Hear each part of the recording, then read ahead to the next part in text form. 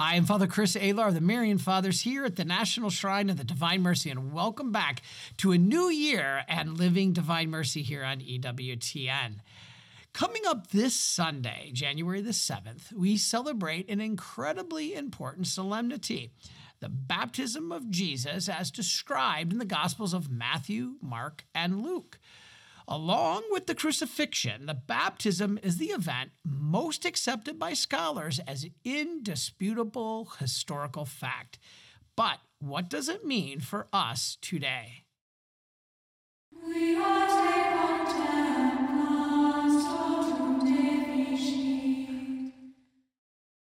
Now, the day before the baptism of Jesus is Saturday, January the 6th, and this is the feast of the Epiphany of our Lord, which is one of the oldest Christian feasts we have. The word epiphany comes from a Greek verb meaning to reveal. So it is when Christ is revealed to man. So the feast is known as a theophany, the revelation of God to man. The Epiphany was originally celebrated in 4 different events: the baptism of Jesus, the wedding at Cana, the nativity of our Lord, and the coming of the Magi, or the visit of the 3 kings. Now we only celebrate the Epiphany as the visit of the Magi, or 3 Kings Day, as we said, on January the 6th, if it is not transferred. And then the next day, the baptism of Jesus is celebrated on that Sunday after January 6th, which this year is the very next day, Sunday, January the 7th. And this begins ordinary time. So did you get all that? At Christ's baptism, the Holy Spirit descended, and the voice of the Father revealed that Jesus is his Son.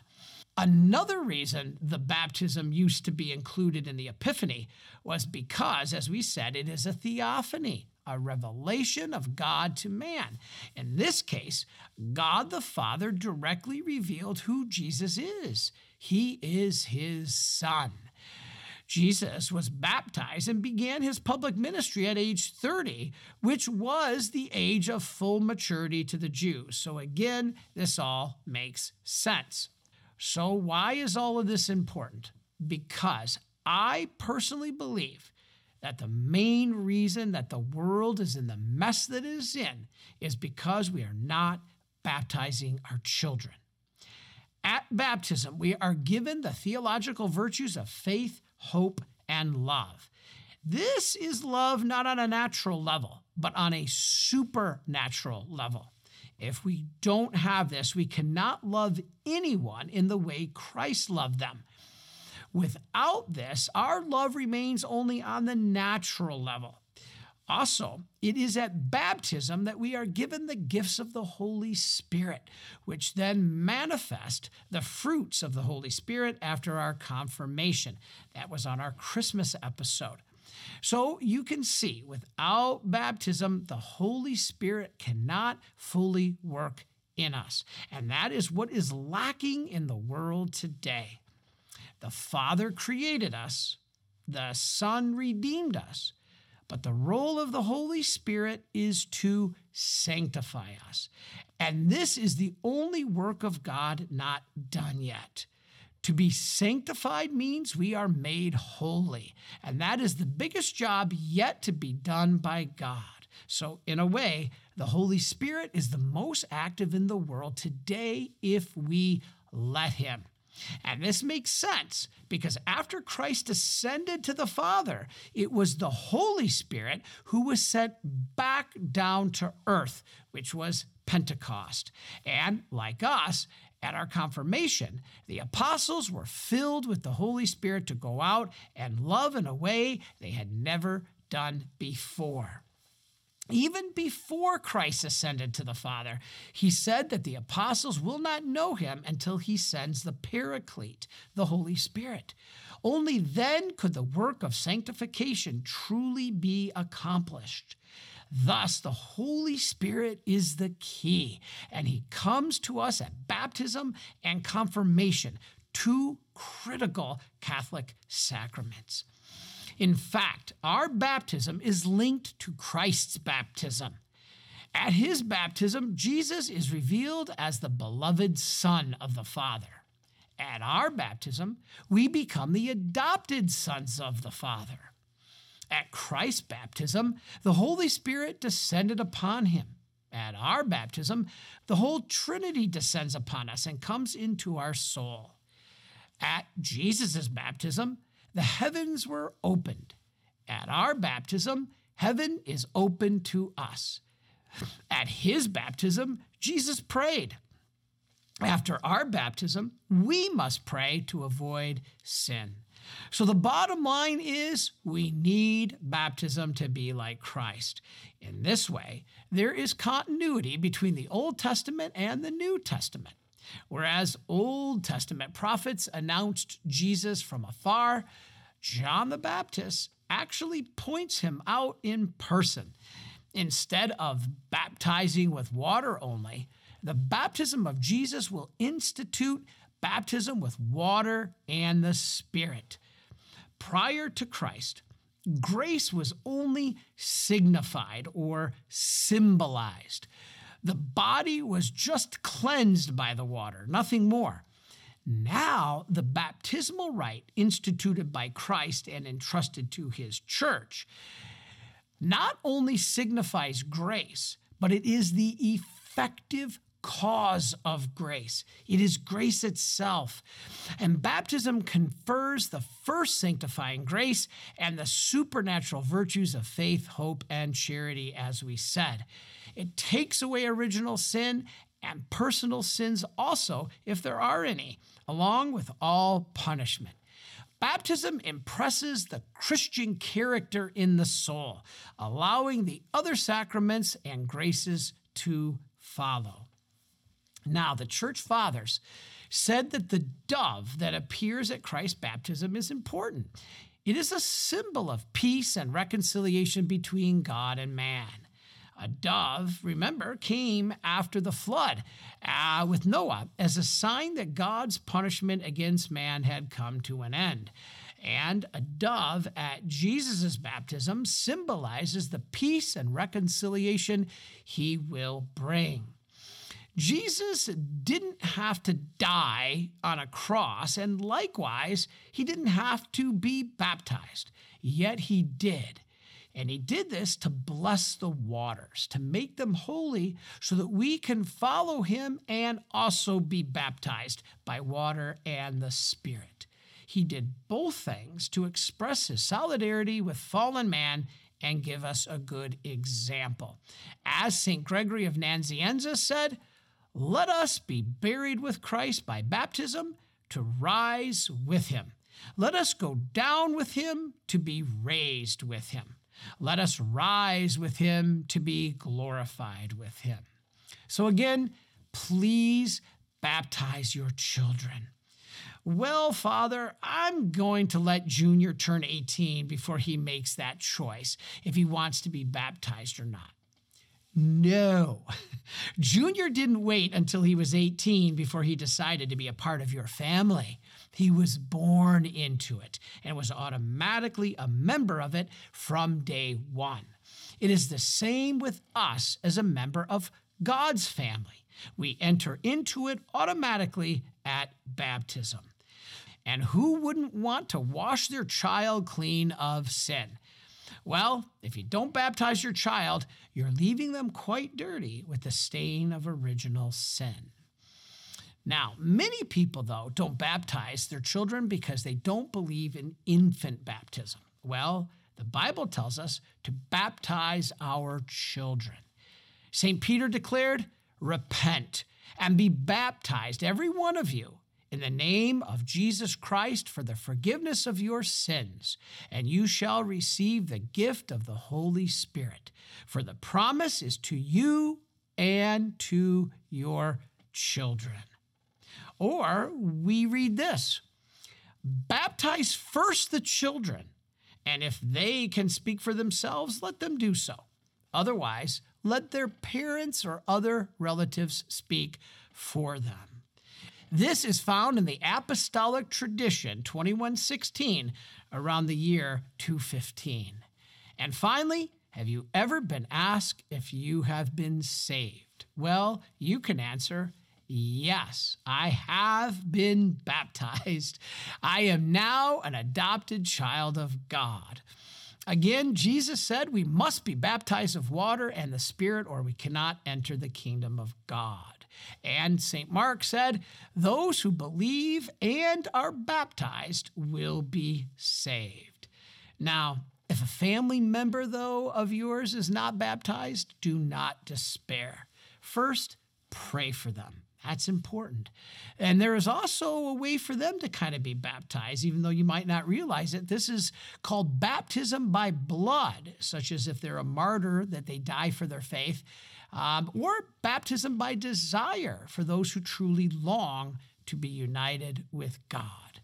But don't risk it.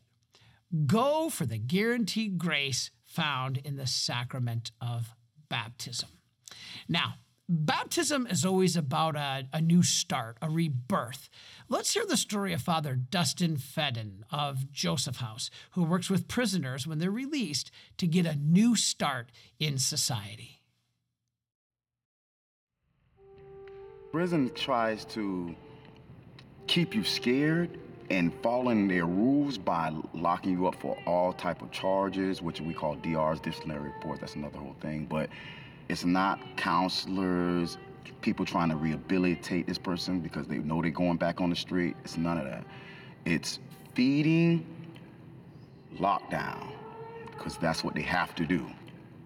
There are very bad people in prison.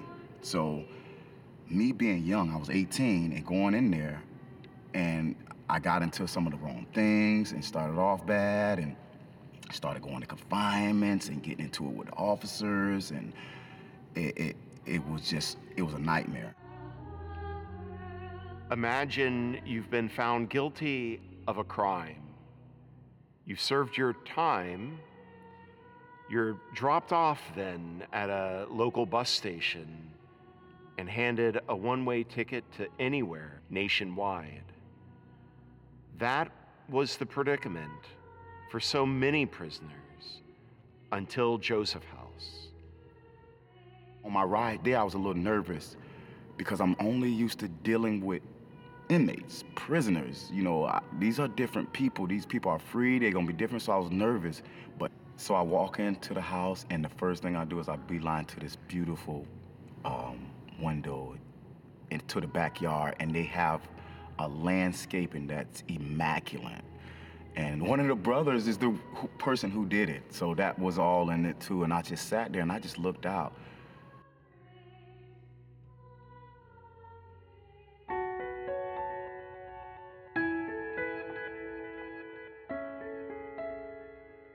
Joseph House was established in 2018.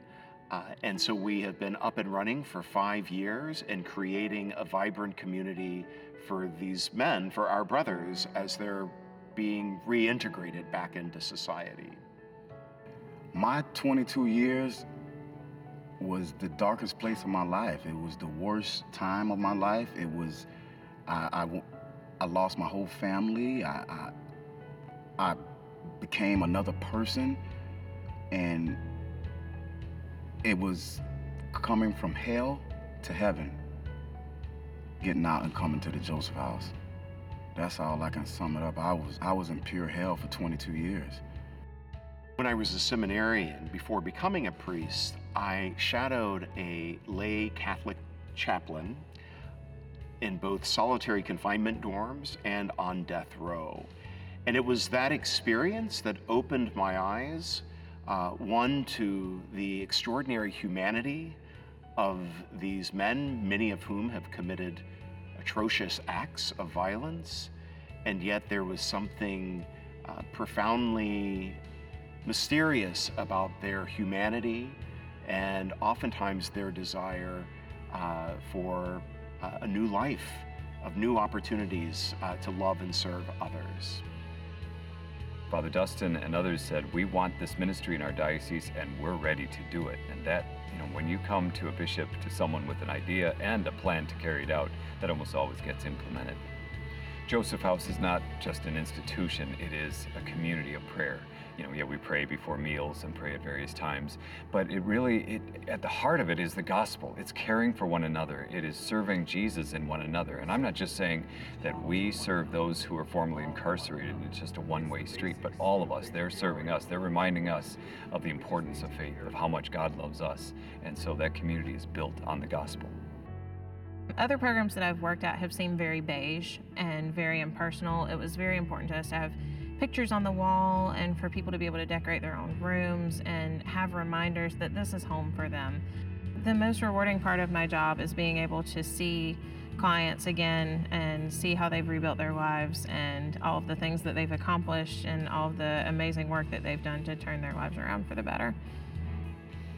A lot of people I know that got out around the same time I've done that didn't want to come to the Joseph House or didn't have the opportunity to come to the Joseph House are back in prison already, including my son. First 15 years of prison, I wasn't with God, but when I started, those last couple years, just started talking to him again, it gave me that he had everything under control. Now I'm being successful. I done moved out to Joseph House. I have my own place. I have my company. And with religion, I feel like I talk to God every day. I don't make a decision without him. And if I know it ain't God telling me that, I know. So I keep my relationship super tight. And guess what? The Joseph House is gonna keep nurturing that because it's an amplifier for God. Joseph House is mercy. It really, when we talk a lot about love, God's love, and God's grace and God's presence, but it's God's mercy, I think, that really touches all of us. All of us are sinners. We know that we're forgiven. I hope we know that. But mercy is just another level. That shows that, yes, not only are you forgiven, but God pours his mercy upon us. And that's really what we want to share with those who are involved with Joseph House. You are loved, yes. God is present, yes. You have the Holy Spirit, but God is merciful and he loves you in his mercy.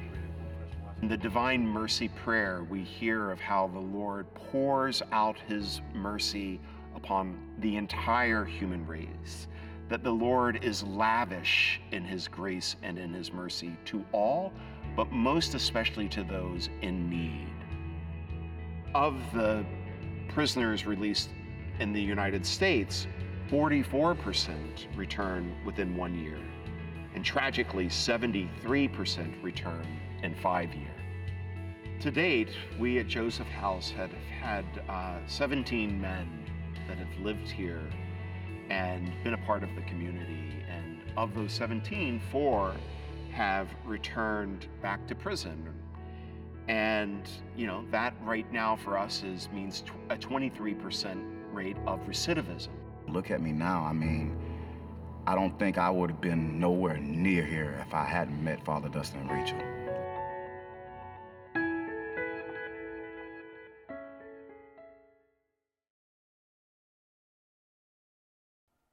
Wow, what an amazing story about Joseph House and pray. What an example and an inspiration of somebody who had been going down the wrong path has now found the right path.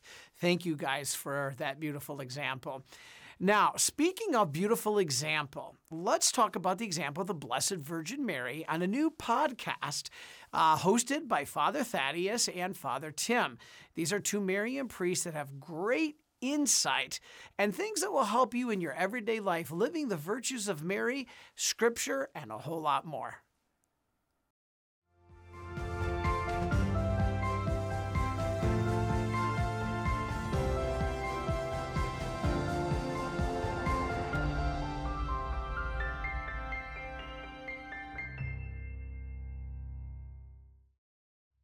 Now, she's not only remembering the word of God spoken to her through the archangel, she's also contemplating these words, these events. And I think that's at the heart of what you're talking about, and what I'm trying to express too in this podcast is keeping it Marian. How to keep these things in our heart, how to keep both the word of God that's written, where we live at the advantage that Mary didn't have, which is we have a written Bible in our own homes. She had access to it in the temple when she was there as a youngster. But we have the literal word, inspired word of God with us. And Mary's holding both the inspired word and then these little words, little W words, these things that are happening in her life, and holding the two together. You know, I mentioned before, she didn't have the end of the story yet. Yeah. We don't have the end of the story. You know, we're in our own stories. We're like Frodo and Sam in the middle of our own stories. We don't have like, oh, just do this. It would be nice if we had just a sort of rule book. Yeah.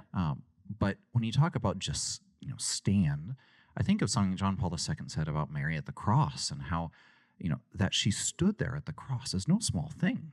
That's a courageous thing to do. That's a right. real activity in the midst of chaos, darkness, when the high priest of all people is condemning her son, the authority that should have recognized him. The political authority is going along with the corruption of the high priest. And she's there standing in the midst of the storm. That's hard. Yeah. And that's the strength of Mary's heart, of her immaculate heart, a heart that's able to keep and to hold these words.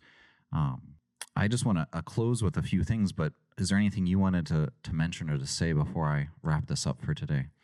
No, only that I'm very happy to be jumping off in this new endeavor with you. And of course, grounding everything in Scripture and the tradition of the church. Sure. As well as, you know, just the tradition of all the saints, which of course is included in that. There's so much good out in the world, and we must never lose sight of that, because there's always, you know, sadly, since the fall, darkness present. And it can be overwhelming sometimes, but, you know, it's in that darkness that we can keep our eyes, you know, fixed on the Lord, fixed on Our Lady, as the guiding stars that are leading us home. Well, thank you, Father Thaddeus and Father Timothy. And if you'd like to learn more about this great podcast and many others, visit divinemercyplus.org. That's our platform where you can find a lot of information about our faith. Now, speaking of our faith, let's go to Brother Alex as he reads in Scripture about the importance of baptism. And Peter said to them, "Repent, and be baptized every one of you in the name of Jesus Christ, for the forgiveness of your sins, and you shall receive the gift of the Holy Spirit. For the promise is to you and to your children, and to all that are far off, every one whom the Lord God calls to him." And he testified with many other words and exhorted them, saying, "Save yourselves from this crooked generation." So those who received his word were baptized, and there were added that day about 3,000 souls. And they held steadfastly to the apostles' teaching and fellowship, to the breaking of the bread, and to the prayers. Why are the people of Jerusalem eager to be baptized? First, they recall the preaching of St. John the Baptist, who baptized for repentance and preparation for the coming of the Messiah. Now, St. Peter offers baptism in the name of Jesus the Messiah, a baptism that includes the promised gift of the Holy Spirit. Moreover, since water is a natural symbol of cleansing, healing, and life, baptism speaks deeply to all human hearts. In his infinite wisdom, the Lord chooses water to be the sacramental vehicle of the new life in the Spirit that we find only in union with him. Thinking of the ancient symbol of Christianity, the fish, the early Christian author Tertullian says, "We are fishes of Christ. We are born in water, and only in it do we remain alive."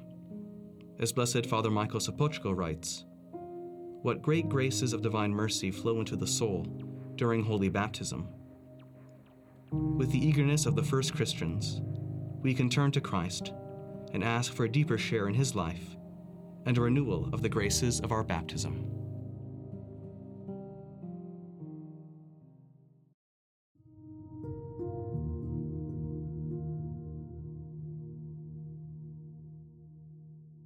Love must be reciprocal.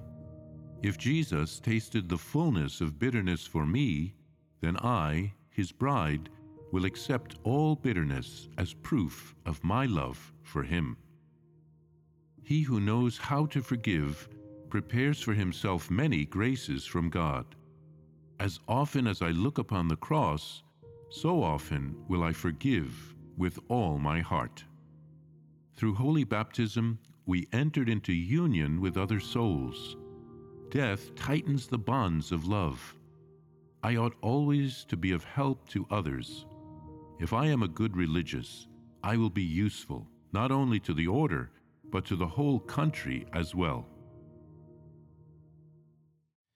Well, thank you everybody for joining us, and please be with us next week as we answer the question, is there such a thing as a just war? In fact, with what's going on in the Holy Land, a very needed topic to understand. So until then, may Almighty God bless you, the Father, and of the Son, and of the Holy Spirit. Amen.